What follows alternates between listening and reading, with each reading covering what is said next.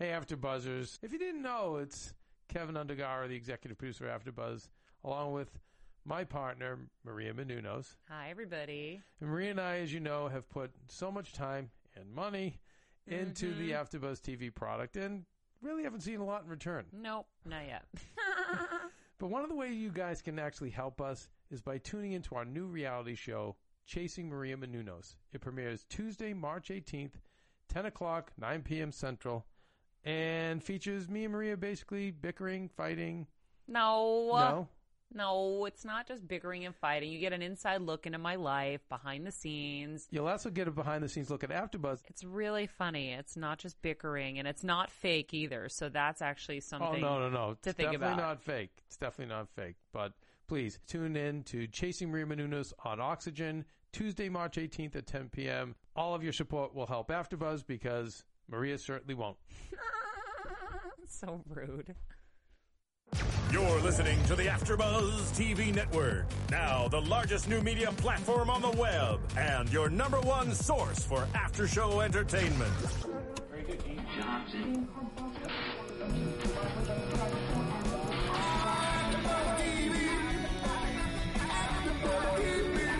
From the AfterBuzz Studios in Los Angeles, California, presented by Maria Menounos and streaming live thanks to Akamai Technologies. This is AfterBuzz TV's Cosmos After Show.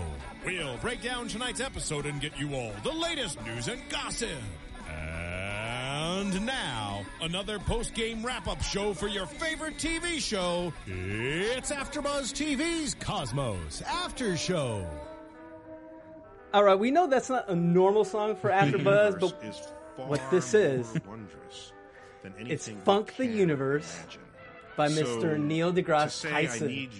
This is done by a superfan himself. It was Andy Greenhawk. And of course, we are the AfterBuzz. We are the superfan station.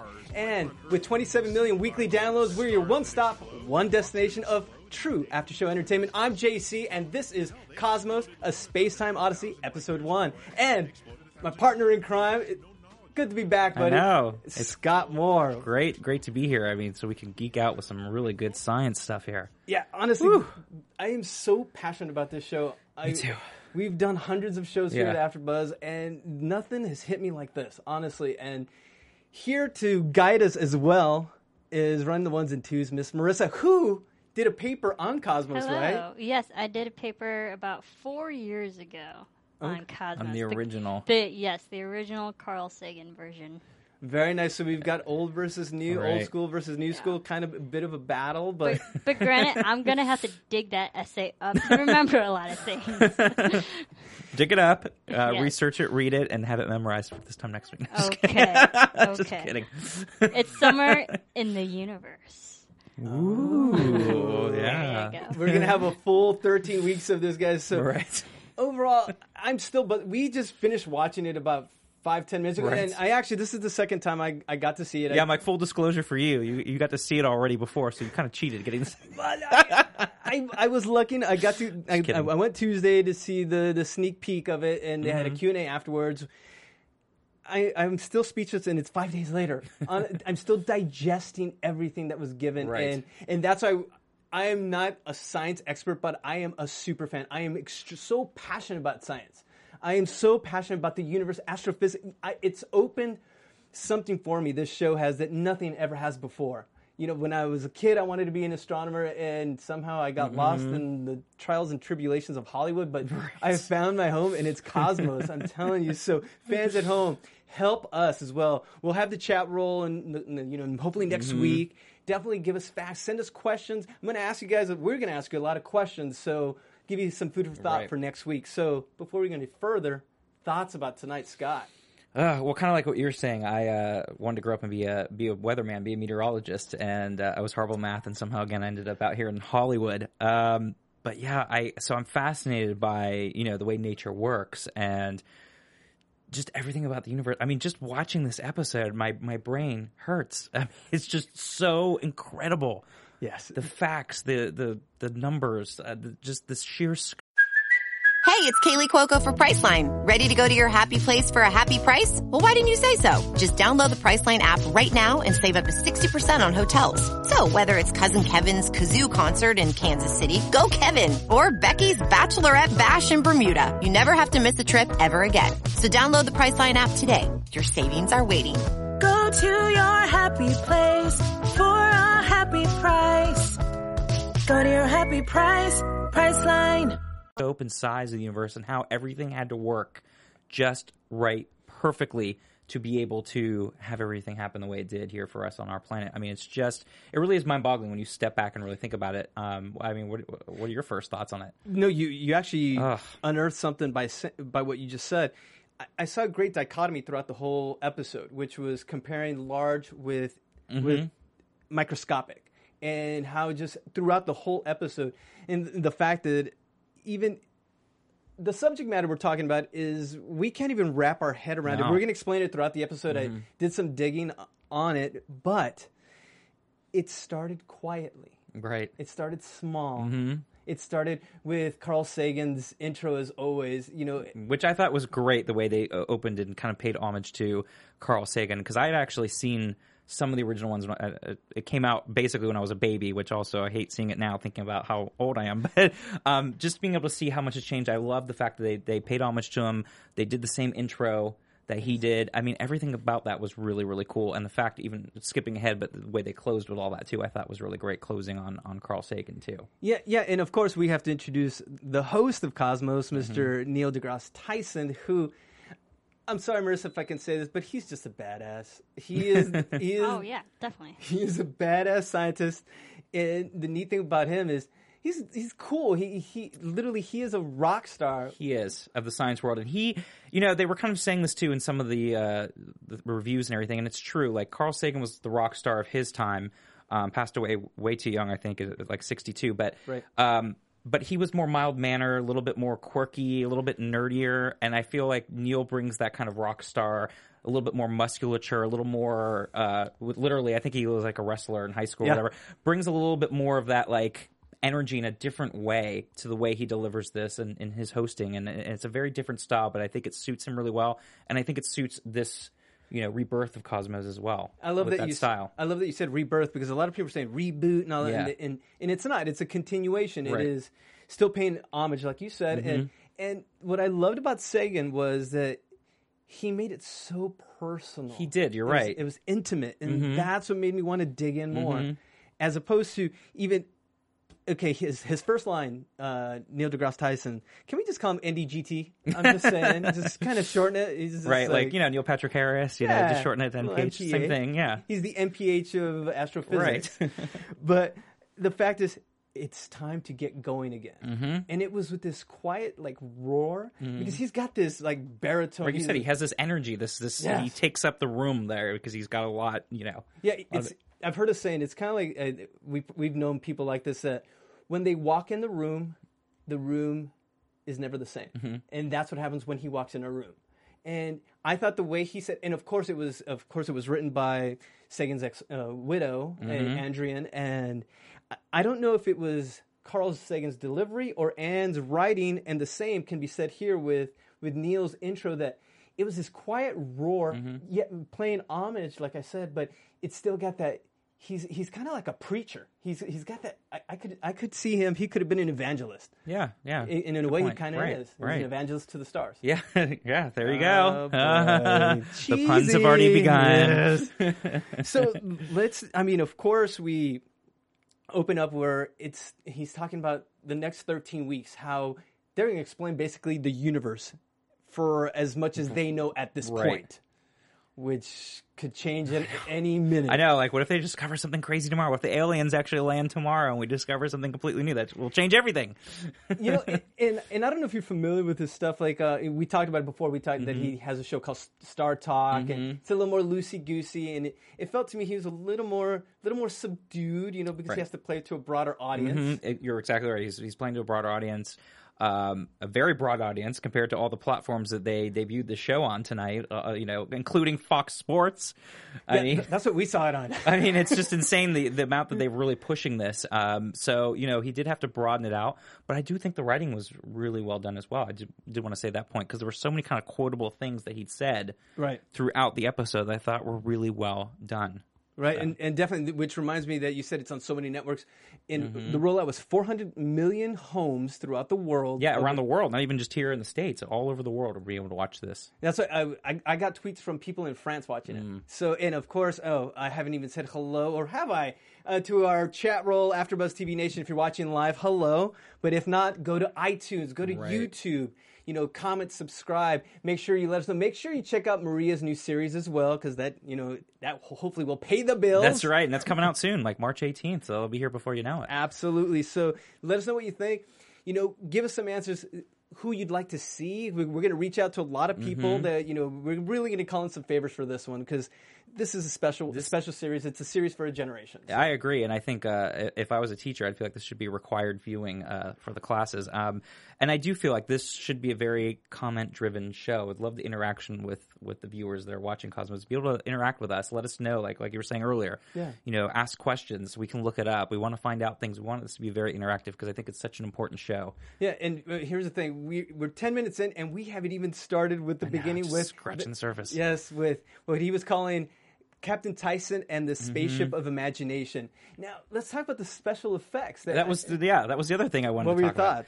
What were your thoughts? I mean, again, it was incredible to be able to see from where it was from the first generation ago, 34 years ago when it first came out, to see the way they're using the special effects now. And I was actually kind of glad because they didn't depend on the CGI or the special effects, which I was a little worried about. I thought they were going to go in and it was going to be a little heavy-handed with that, or they're going to try to show off. So I feel like overall it was subdued, but it was done in a really nice, polished way to where it wasn't overpowering the message and what we were trying to get across here with the show. And of course, they pulled no punches. I mean, they've been working on this for, I believe it's like 7 years. And they had people, Bill Pope, who was the DP on the Matrix, and we had Alan Silvestri, who composed Forrest Gump. Yes. The music was incredible, too. Yeah, it was overall it was from top to bottom.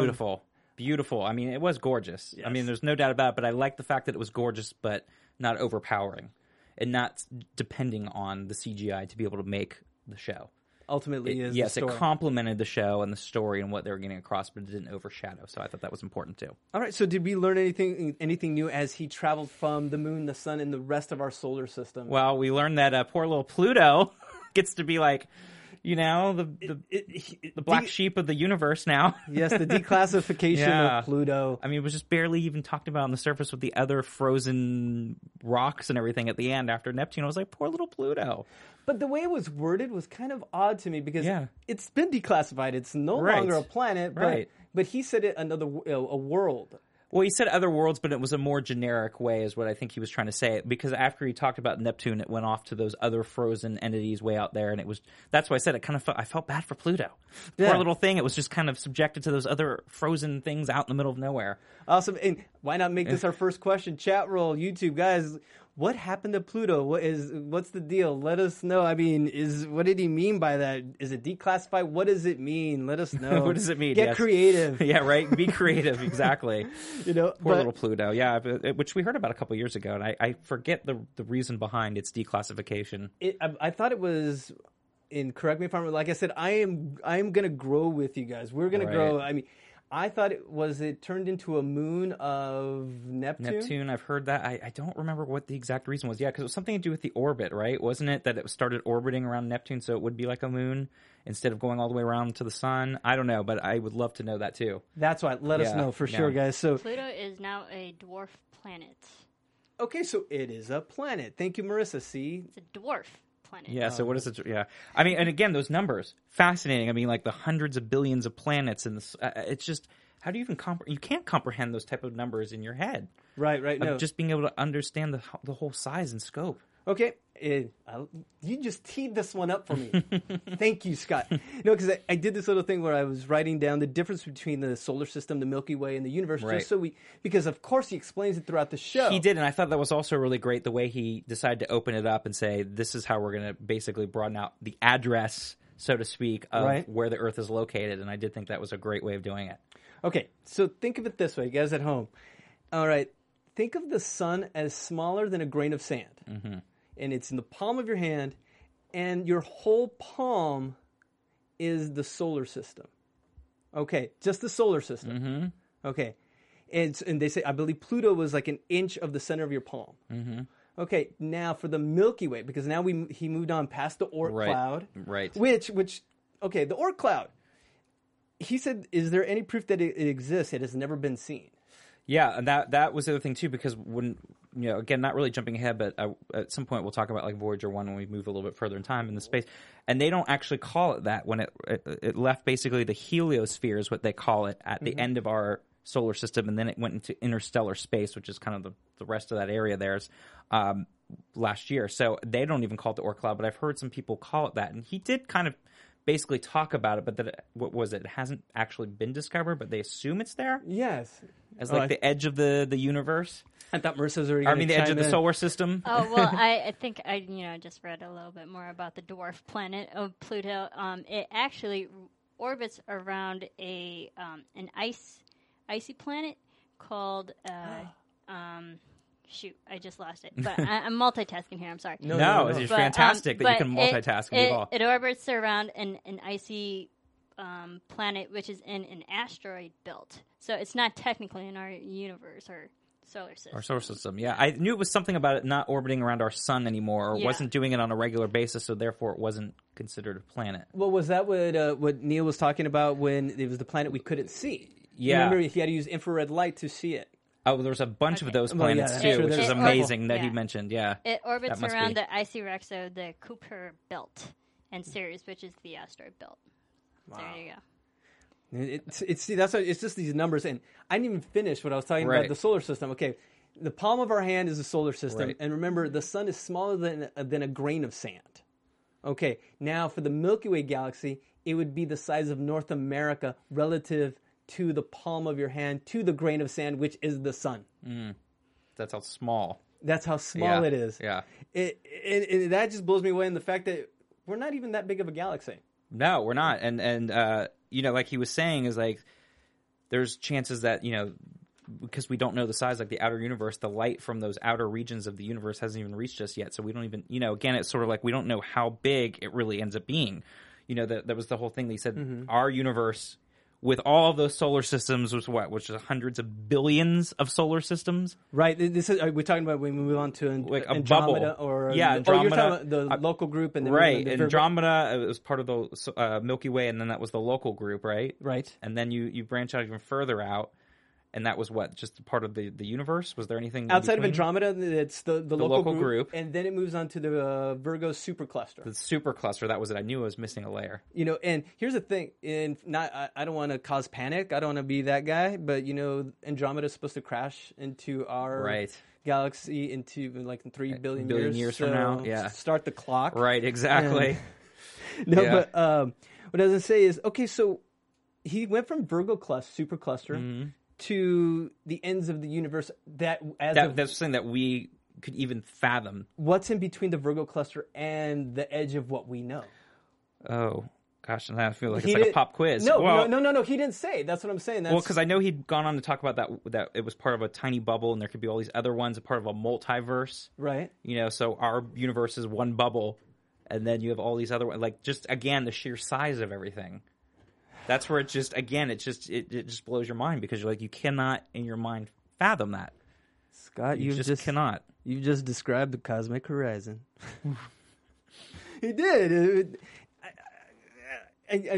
I'm still. My brain hurts. Well, that's what I'm saying. It does hurt, because it's just it puts everything into perspective when you start thinking about things that you're like, your daily life, and you're like, holy crap! It's just this tiny little minuscule thing on the whole scale of the size and in time. Yeah. Doesn't mean anything. We're just a bunch of humans floating around a rock that's going about 200,000 miles per second across the universe. You know, pretty much. Yeah, no big deal. No, nothing. No, so, and then I was going to say, what's beyond that? Multiverses, so that's something that our physics doesn't even understand. Right. So. Exactly. And in a way, it leads to the segue of, kind of like where they move on to the second part of the show, where it was Giordano Bruno, who was seen as a man ahead of his time, who ended up seeing. He's the gentleman that explained that there was more than one sun. There was countless stars. Right. He was a friar in the church. Please. No, I was gonna say he was a friar in the Catholic Church. And what did he have? Like a vision or a dream?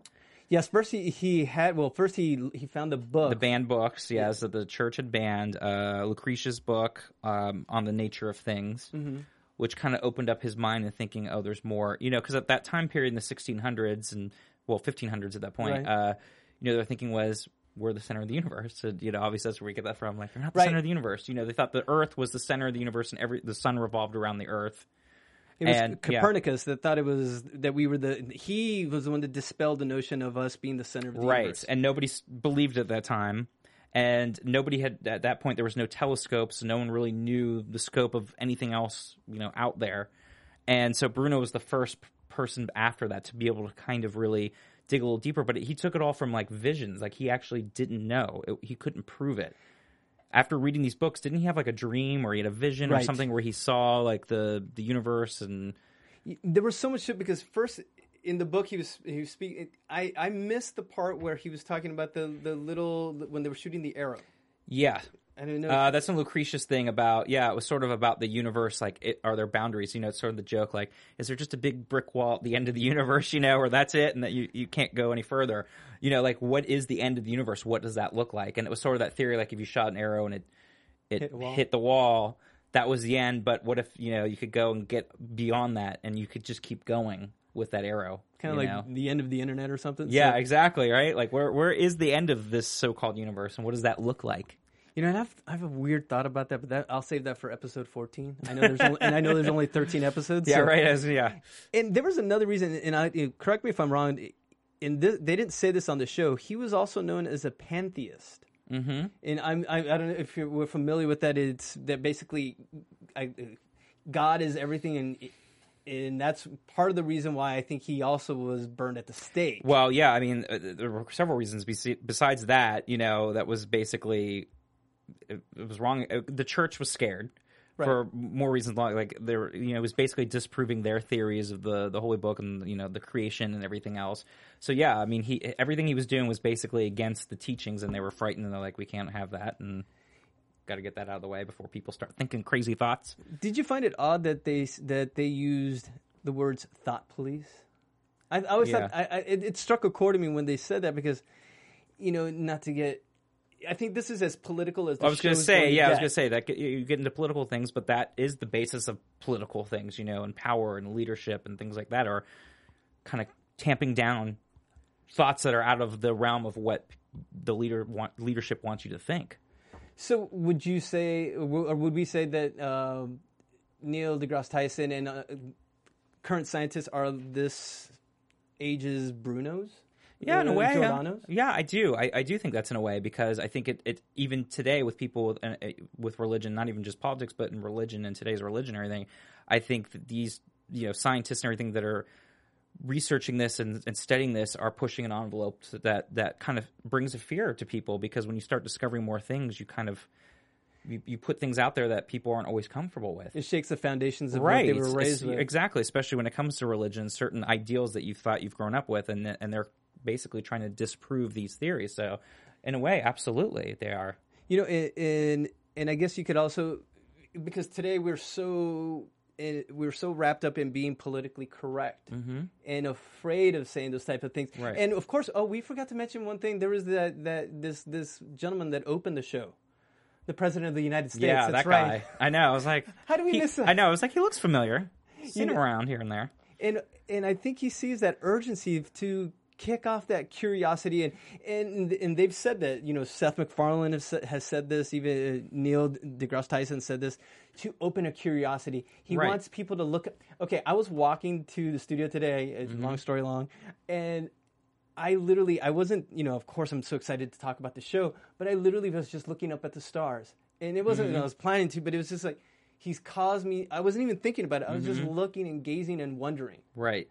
And we need, in something like this, a show like this can inspire the next generation of astronomers and physicists. And And I was going to say, and I don't again want to get political, but I think the reason why you have the president in the intro is again, it's very important because I think we've gotten away from that. We started to focus more inward again on our everyday stuff, and we need more scientists and people to grow up and go through school and be able to help us out. Not even just in America, but around the world. I mean, but especially here in America, our space program is basically non-existent now. We don't have the space shuttle program. Right.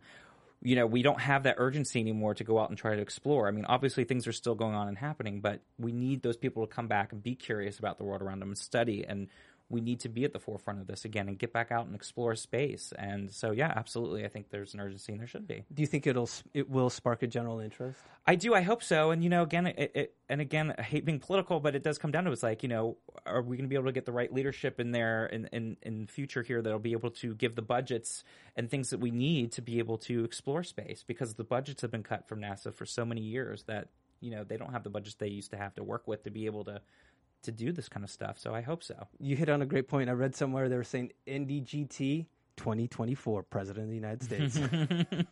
They were throwing that already out there. I mean, the guy's such a rock star. He is a rock star. And and I also think that we don't have any. We're not censored. We can say what we want, what we think. And I think they walked a fine line where I know there are going to be some groups that may take offense because, in a way, it did put the Catholic religion up on blast on primetime TV on now in 2014. Right. And something may come out, on their behalf. However, I think they were just laying it out there. We're just giving you the facts. Right. You take it as you will, and that was history. It's not something that you can gloss over. That was history. And yes, there are people that are going to take offense to it. And I know there was a whole joke going around because it debuted on all the Fox platforms except for Fox News. So, there's jokes going on about that for some people. And yes, there will be people from religious backgrounds that will probably have a lot of offense to some of this stuff that, again, takes people out into a fear element. It takes out of the literal context of some of the, readings that people grew up with in their religious texts and everything that are totally countering that. So, yeah. And in all, wrapping up with Giordano Bruno's story is, in the end, there was no hard evidence to back what he said, though. No, that was the fascinating thing is there wasn't.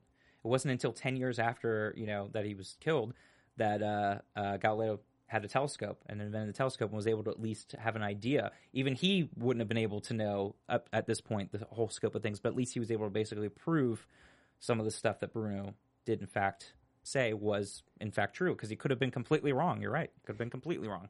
And we talked about it before we went on, before we move on to Cosmic Calendar. And it's interesting to see that, and I don't know if they talked about it on the show. There were so many words. And numbers. Big numbers. They passed the torch from from Copernicus to Bruno to Galileo, from Galileo to, I believe, was it Newton, and now in our generation, before Tyson, it was Sagan, Hawking, Einstein, and it just the torch is going on. And I would love to see who Dr. Tyson will pass that torch to. Maybe someone that's listening today. Right, that's what I was going to say. I think that would be a good thing to come back to maybe towards the close. Yeah, sure. Because of that great story that he shared with Sagan, so I'd love to touch on that too. So, yeah. All right, so now, Marissa, this comes the easy part. Now, this is like a laundry list of what's happened the last 13.8 billion years on our universe, the cosmic calendar. And first off, how awesome was that? I think it's awesome. I want that calendar now. Like, they've got to print that out and make that a calendar for next year. Like, come on. Like a floor calendar? Merch. Like something about, like, just so you have the calendar there. You can put the days in there, just each picture, and I mean, come on, that's a great calendar there. If not, I'm making it for next year. Now, Marissa, I did not watch all of Cosmic. I watched, like Scott, I watched some as I was a kid. And did they use the Cosmic Calendar in the first one, didn't they? I'm trying to remember because that was so long ago. Honestly, I can't remember. Well, I'm sure they did. I almost am sure they did too, but I watched it like 26 years ago, so I'm like really fuzzy on that. But the thing I'm curious too, and again, I think maybe the listeners, the audience can let us know too, is like how were they able to compact it down to a year? I don't know how they made that work. I think it was brilliant because it made it so easy to understand. Right. I just don't know how they did it as far as like the accuracy. How they decided to break down that model. I'm curious about that. I'm sure the equation for it, the 13.8 billion days, right. Because he explained that every month was a billion years. Every day was 40 million. Right. Right. which again is fascinating. But I just wonder how they were able. I guess you said it would be pretty easy to get the formula of the age, put it into a year, and then break it down from there. Because I just found that really cool of how they figured that out and put everything in. Who am I kidding, Scott? I'm just good at times tables, and that's about it, man. I'm not even good at that. That's what we talk about. My calculator app. This is what stops us from being like Tyson's assistant. It's physics and the math. Exactly. So now we, of course, start with January 1st. What they okay, here's the thing. We have only been around, according to the cosmic calendar, Marissa. Oh, I think she was. Were you going to chime in? Nope, no, I'm just listening. Okay, I saw you do the saying we're wrong, because we're going to be wrong a lot this season. Exactly. Just so you know. No worries. But we've been around, I guess, since going by the cosmic clock.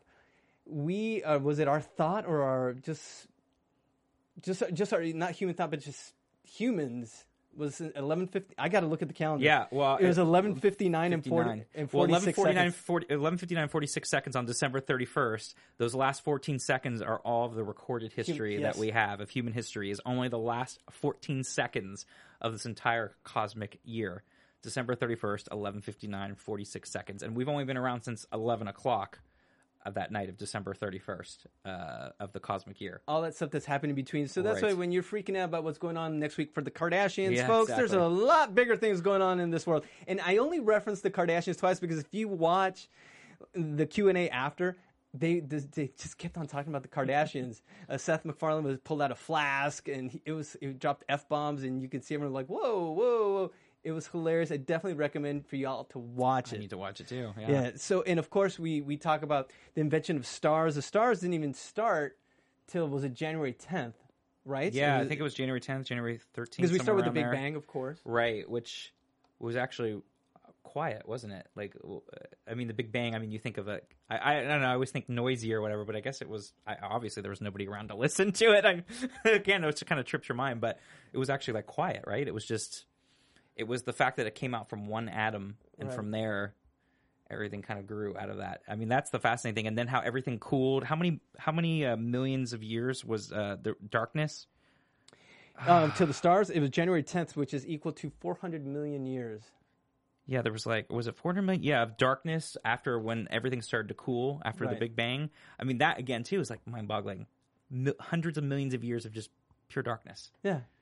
For hundreds of millions of years. I get impatient after an hour. Right. I know. The electricity goes out, for 5 minutes. I'm annoyed. It's really, once again, they're hammering it home. They just to ponder. And the fact that he kept saying that, he said in the beginning that we feel, I know that you were thinking we should feel small.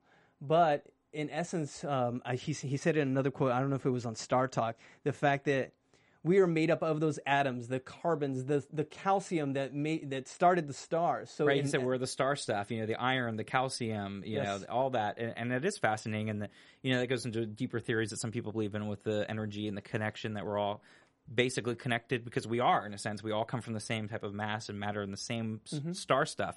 And he also said that great stuff, too, about, how we are small, but we don't think small. And I think that's a great quote because it is so true. And he goes on a little bit later on in the episode talking about, even in the small span of 4 centuries going from Galileo inventing the telescope to us landing on the moon in just that mere, and when you think of the big picture of time of how small of a time period that was. So it is a great quote saying we are small, but we don't think small because we don't. We went out, we wanted to explore, and within that relative short 400 years, we went from the invention of the telescope to actually walking on the moon. So what's going to happen in the next 400 years? I know. I mean, question. It is crazy when you think about it. If we don't do something stupid and kill ourselves off, and messing with the planet. Once again, you brought up they gave little nuggets of that. They had their little political little jabs, I guess you could say, their little social issues stances where he talked about it. You brought up the fact, I'm jumping all the way to December 28th, unless we want to talk about the sun coming August 31st, 4.8 billion years ago. Which was great, too, because it's relatively young compared to the other stars. Yeah. And also, again, I love the way they did the whole description there. Again, hundreds of billions of stars. Hundreds of billions. The sun is one of hundreds of billions in our small area of the stars here. The Milky Way. Of the Milky Way. Sure. Hundreds of billions. I mean, that again is mind-boggling. So it's relatively young compared to a lot of the other stars, because that's the other thing too. Eventually, the sun is going to implode as well too. So I don't know what will happen first: Andromeda crashing into the Milky Way or the sun exploding. Oh, that's a good time. Yeah, which is going to happen first? I don't know. I'm not sure. I think I remember when I was a kid. It wasn't this. Doesn't the sun have? It's either 5. Was it 5? It's like close to middle age, right? Yeah, right. Yeah, that's what I'm saying. It's relatively young considering the other stars, but I wonder which is the one that's going to happen I think first: the crashing of Andromeda or the sun exploding. Andromeda is going to crash into us first, or or Kim Kardashian is going to take over the world. One of those. One of those are going to happen first. But on that social stance, he brought up the fact about coal to power to peril. Mm-hmm. And alluding to the fact of us destroying ourselves. And it was a very subtle thing that if you blinked, you missed that. Yes. But it was a very interesting kind of political statement there, if you will. But also fascinating, too, about the fact about those ancient, animal matter and plant matter and carbon matter that is now our coal. Because I always think about it, too, is like, how is there that much of it to be able to use even today? Like, how do we still have all that? That's crazy. It's not inexhaustible. No, it's not. No, it's a non-renewable resource, but it seems like there's so much of it, and I don't get it. And I know you wanted to touch upon this about the asteroid deflecting and hitting us by 1 inch and knocking off the trajectory, which was the one that wiped out all the dinosaurs. Right. I know that. Again, that was the fascinating thing too. That it was literally what he said, an inch. Mm-hmm. Not even in the scale of things. It was literally an inch in the whole scale of the universe there, and the fact that it was an inch that nudged it off course just enough to where the asteroid came back around again and ended up killing off the dinosaurs and brought humans to the possibility that what if that didn't happen? Would the dinosaurs still be ruling today? Would humans not be as advanced? Obviously. Would they even be around in any form anyways if the dinosaurs are around? So it's such a fascinating thing about, again, the scope of things and how one little thing, it's sort of like the butterfly effect that, you end up talking about for people think, the butterfly effect, changes everything and magnifies everything hundreds of thousands of miles away, not hundreds of thousands, but 20,000 miles away, like, on the other side of the earth, it changes everything, causes a hurricane or whatever, it's that kind of theory. And once again, that talks upon and he's not going to say it in this series, but he's been known to say that the universe is always trying to kill us. That is a direct quote of his, that the universe is always trying to kill us. It's like the wild, wild west. And we have that asteroid that will supposedly, is it going to miss us or is it going to hit us in 2029? 2028, 2029, yeah. 29 to 36, something like that. Yeah, there could be one that gets very close. And again, like, are we, because we're big thinkers, will we find something, if we do find that it is going to come close to us, will we be able to find a way to deflect it, too, in the same way, in time to be able to save the Earth? I will never say this word again throughout the show. I know the solution. You know where I'm going. The Kardashians. Yeah, of course. I know. I was like, is he going to say that again, or is he going to do something, or is he going to throw it off? You know what? Before you move on, I found the cosmic calendar right here. If you take a look at your screen, that does actually look pretty cool. I kind of want that. Would you not want to buy that? That's what I'm saying. Like, that needs to be out for next year. I want that. And he was standing on the corner of December, the bottom right corner of December, and that's where he stood. And then they zoomed him to January, and we forgot to talk about this when he got blasted by the Big Bang, and he put on the cool man sunglasses. He had the Taiwan high flyers going on. Yeah, I did. He looked like Tom Cruise, but different. No, but he looked. It was. He's just got this swagger about him. He does. Makes it cool. He does, and it's great. And that, again, we need those type of people that are able to, wrongfully, a lot of times, stereotypically, a lot of scientists aren't the best at public speaking, getting their message across. And that just happens a lot of times. So it's great to have someone that not only is a scientist professionally, and that's what he does, but he's able to get the message across too in a really good way. Because it can be hard for scientists to be able to bring it down to the everyday person's level to be able to understand what they're doing. Right. It's a skill set. And it's funny, the fact that you're saying that he has that skill, and so did Carl Sagan. Right. And a quote I read about him is that he was very excited when someone did not know something relating to the stars, and because it was a teaching moment instead of lording superiority, because he's smarter than all of us put together, except maybe Marissa. Yeah, Marissa would be a close second.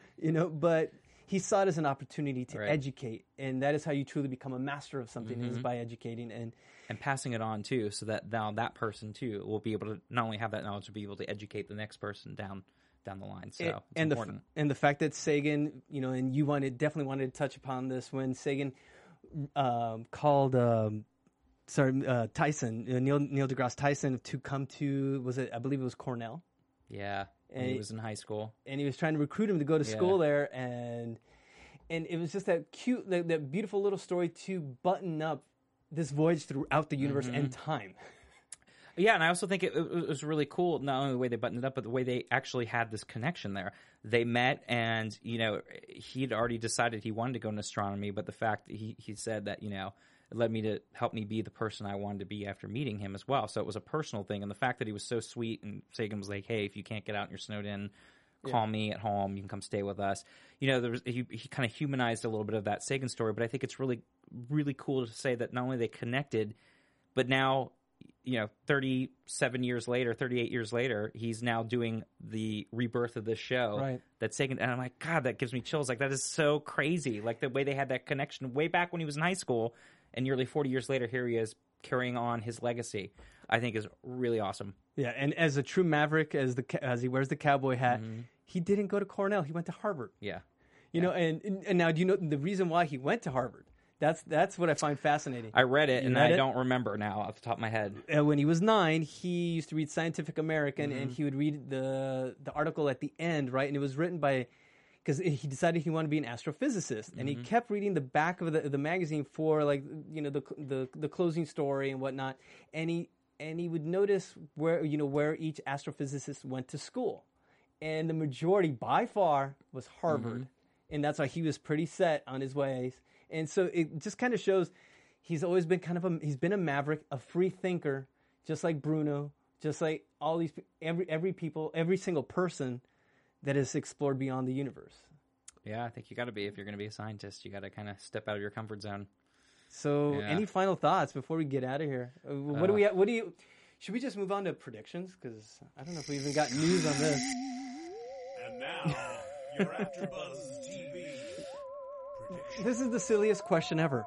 What's next? I know. That's why I'm like, how do you even predict a show like this? Because I felt like they gave us so much in this first episode.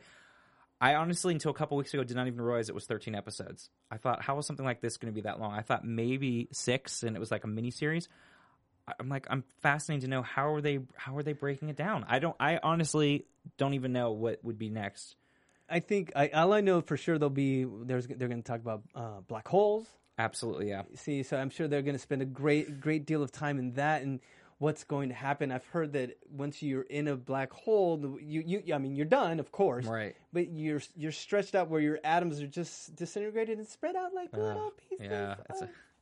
Yeah. So I get that there's going to be a balance, I think, between the outer space stuff and also our history and the Earth's history. I just wonder how it's going to be balanced. Is it going to be more like Tonight again, too, where they're going to kind of split it up a little bit? Yeah, because... Or are they going to focus on certain areas each week? So I honestly, I'm perplexed. Yeah, I don't know. Right now, if I say a prediction, it's science fiction. And what they're talking about in this show, it is science fact. Right. Because the way I see it is, we've gone beyond. You keep going beyond. If it's infinite, then does that mean we have to travel within to get to the edge of the universe? Mm-hmm. Because they say the only thing that is incredibly fast is the speed of thought. And to get to the edge of the universe, is there a way we have to create a wormhole through thought to get to that end? And again, the wormhole. I mean, all that is just so crazy. So... And again, it goes back to the speed of light thing and the fact that that's the fastest thing that we know of and how it would take billions and billions and billions and billions of years to even get to that so-called edge of the universe. Which I will want to touch on really quick is the Voyager 1 about...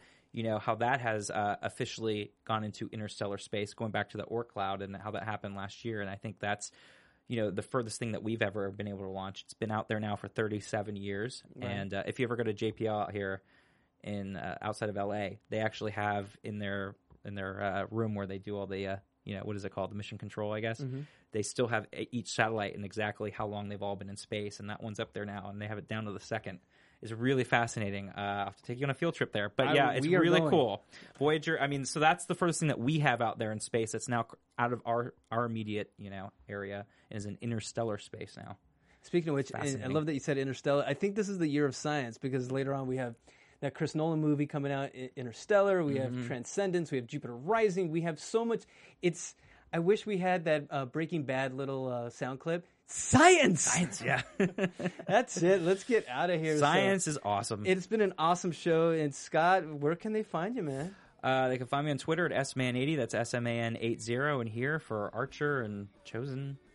And Monday nights. Marissa, I think she's going to be like our stats because she's going to correct us on everything we got wrong. I'll try my best. You can follow me on Twitter and on Instagram at Serafini TV. Nice. And you can find me on JC Rubio TV on Instagram and Twitter. So come back because we're going to get some people in. So for Scott, Marissa, I'm JC. We're the Cosmos After Show. See ya. From executive producers Maria Menounos, Kevin Undergaro, Phil Svitek, and the entire AfterBuzz TV staff, we would like to thank you for listening to the AfterBuzz TV network. To watch or listen to other after shows and post comments or questions, be sure to visit AfterBuzzTV.com. I'm Sir Richard Wentworth, and this has been a presentation of AfterBuzz TV. Buzz you later. The views expressed herein are those of the hosts only and do not necessarily reflect the views of AfterBuzz TV or its owners or principals.